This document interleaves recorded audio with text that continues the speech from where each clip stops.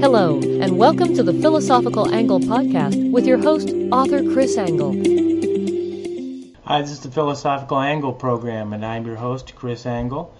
I'm the author of 4 books on philosophy, one of which is the Philosophical Equations of Economics. Along with me is Rick Samuelson, a venture capitalist on the West Coast. Good to see you, Rick. And you. The purpose of the Philosophical Angle is to examine the nature of concepts being used in current media, and secondarily to use those definitions to understand the righteousness and the ethical superiority of conservative positions. And this week we're going to kind of go a little bit afield of what's directly in the news, because we're going to ask ourselves, why is there a proclivity for liberals to start a war? It's an interesting subject, and if we look back over the last 100 years, we see that they've started just about everything. So is there a proclivity? Is there an increase in chance that liberals do start wars and have, and if we go back even more than 100 years ago, whether that remains true? So we're going to take a look at this. And the first thing I'm going to say is that the left believes that all those who are not left are inherently bad, and that is that the conservative and all Republicans' natures are, they believe, is not good.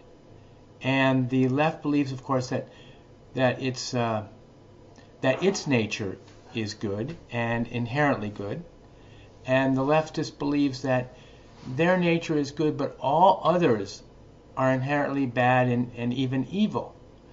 And because they believe that people are inherently bad, the left feels that they need government to control this badness. And when they need government, and they need it because it has the power of coercion, and therefore the leftist seeks employment inside the government, in addition to, of course, running for office and be political operatives of the government, because there lies the power of coercion. And the leftist naturally seeks to be involved in making laws and regulations that are enforced by government. And these laws and regulations are made to restrict and control and limit people's freedom within society. So consequently, the laws and regulations, for the most part, function as a type of anti-knowledge. Normally we create knowledge to bring that which is good into our lives, but restriction on that is what I call anti-knowledge. And therefore the leftist in general works toward a larger government, and the leftist looks to make government more powerful and controlling, and it does so by the enforcement of its laws and regulations in order to control those who are bad, inherently bad. That is, their nature is bad. And these are the Republicans and conservatives and those outside of the liberal mindset. But not only does the leftist want to enlarge government of its own country, and it knows that others outside of the country, throughout the world, that there are other people that are bad and that are in need of government. And so the leftist works toward a globalism. And one of the manifestations of this is the construction of the United Nations, originally thought by and brought forth by Woodrow Wilson, a progressive liberal. And another example of this would be the European Union, where individual cultures of the European continent are combined into one economic union. And this is a form of globalization also. So the leftist tends to work toward this globalism, and these rules and regulations of the leftist, they emanate from his ideology, and the ideology is that which says how other people should live. And so he wants to bring forward his ideology, and this ideology is that he needs to control people who are bad. But The question arises: could this cause violence? Could this type of ideology cause violence?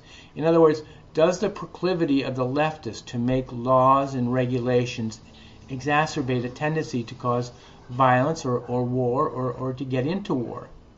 It's a pretty interesting question. So let's summarize.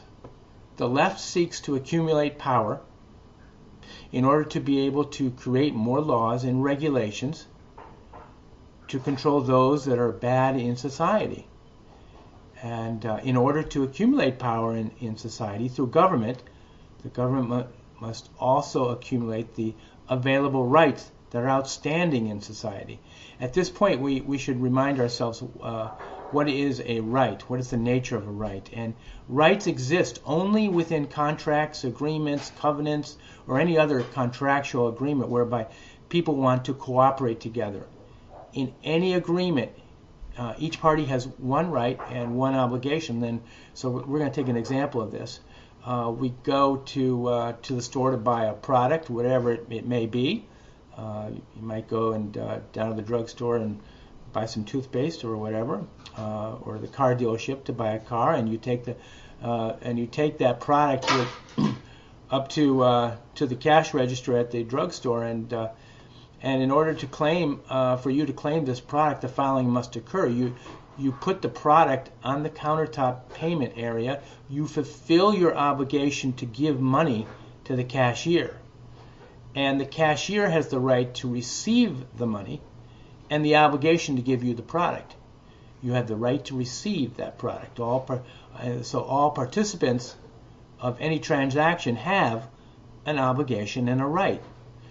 And the reason why this is important is because in order to accumulate power, one must accumulate those rights. And most people say power equals money, but in actuality, rights equal power. So power equals money and money equals power, but rights equal power. So when a leftist accumulates power to be held within the government, it must seek the accumulation of the rights held by the people. And the essence of a right is the receiving of a reward, which is the result of a sacrifice of a corporation or a natural person's time, effort, the material, and information and knowledge amidst a situation of risk that are involved to obtain that reward. And so anytime you strive, you're making a sacrifice of your time, your effort, your information and your knowledge amidst the risk and also your material to achieve any reward. And an obligation consists of the sacrifice that a life entity makes in order to produce the reward that life seeks continually. In other words, life seeks goodness continually. All throughout one's life, everybody seeks goodness. So as a government accumulates rights, it accumulates the rewards that the society is producing. But a curious thing happens as rights are accumulated in any depository anywhere. As rights are accumulated in any single depository, such as a government, it accordingly induces corruption. And therefore the great expression by Lord Acton is well known: absolute power corrupts absolutely. And now we need to understand, or we can review why that is. And suppose a totalitarian leader is interested in a particular ideology, say for example Islam or communism, or today it's popular on TV right now where the Democrats are changing the word for communism to collectivism.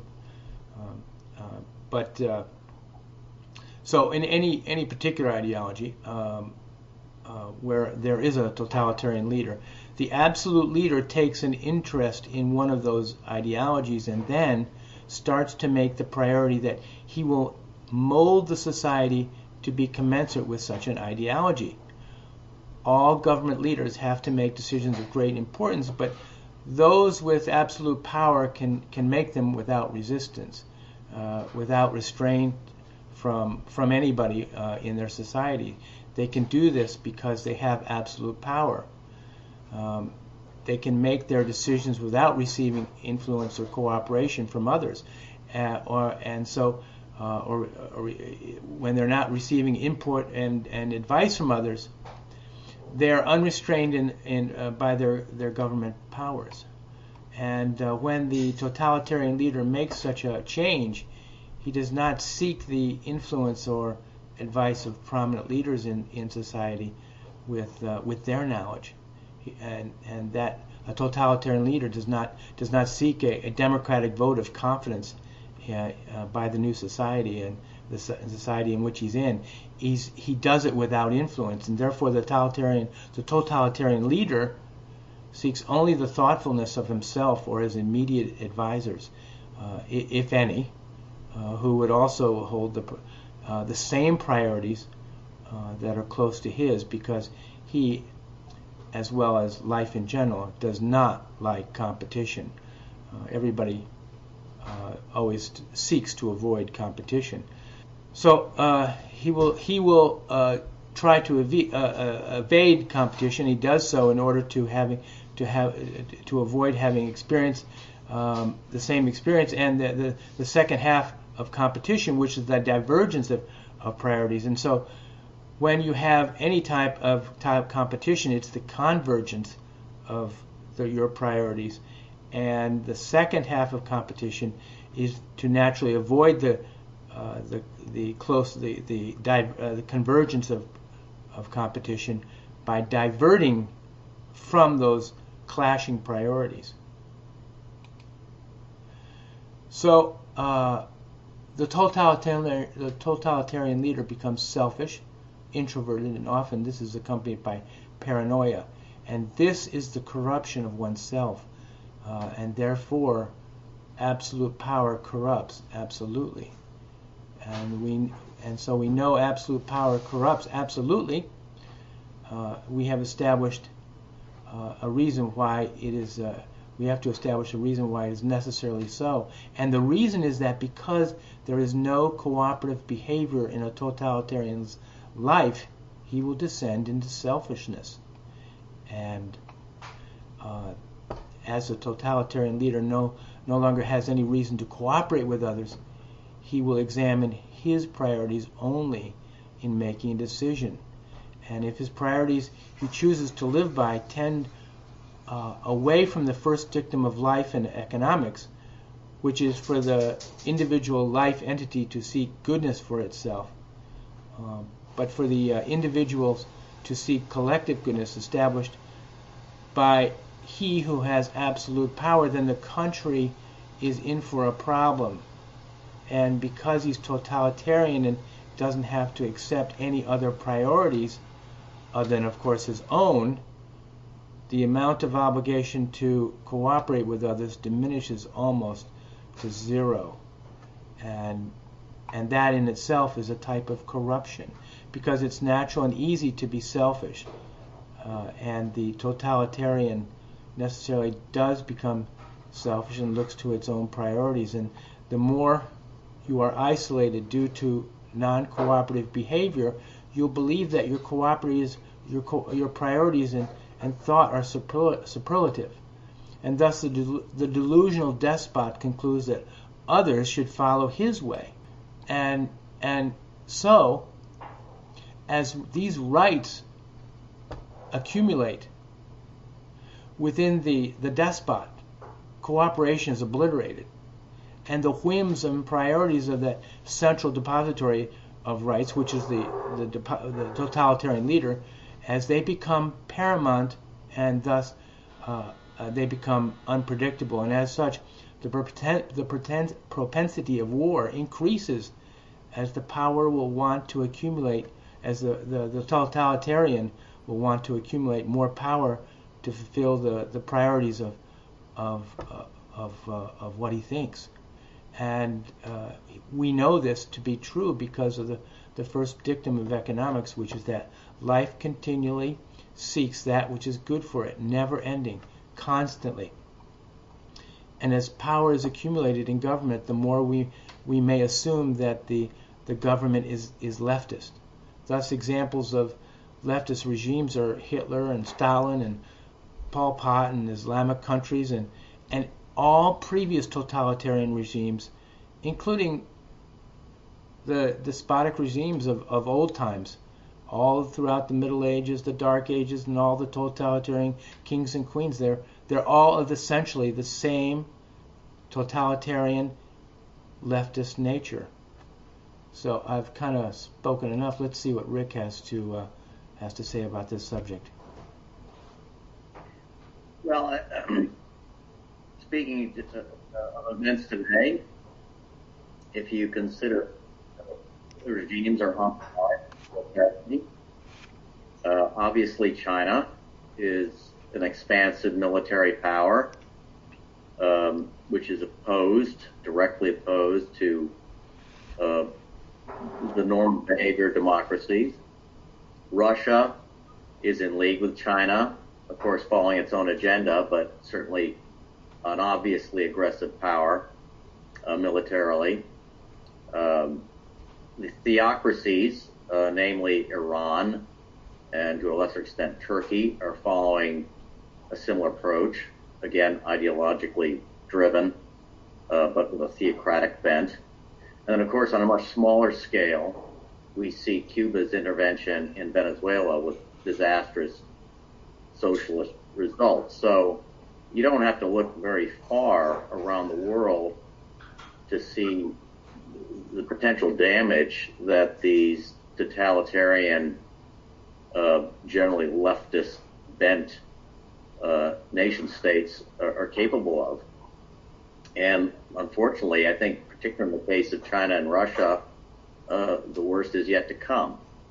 I would add that we're seeing within our own country a slight tendency in this direction in the sovereign state of California, where the same kind of massive government intervention, control of all elements of society to the extent possible within a republic is what they strive for. And what they have achieved is complete domination by one party.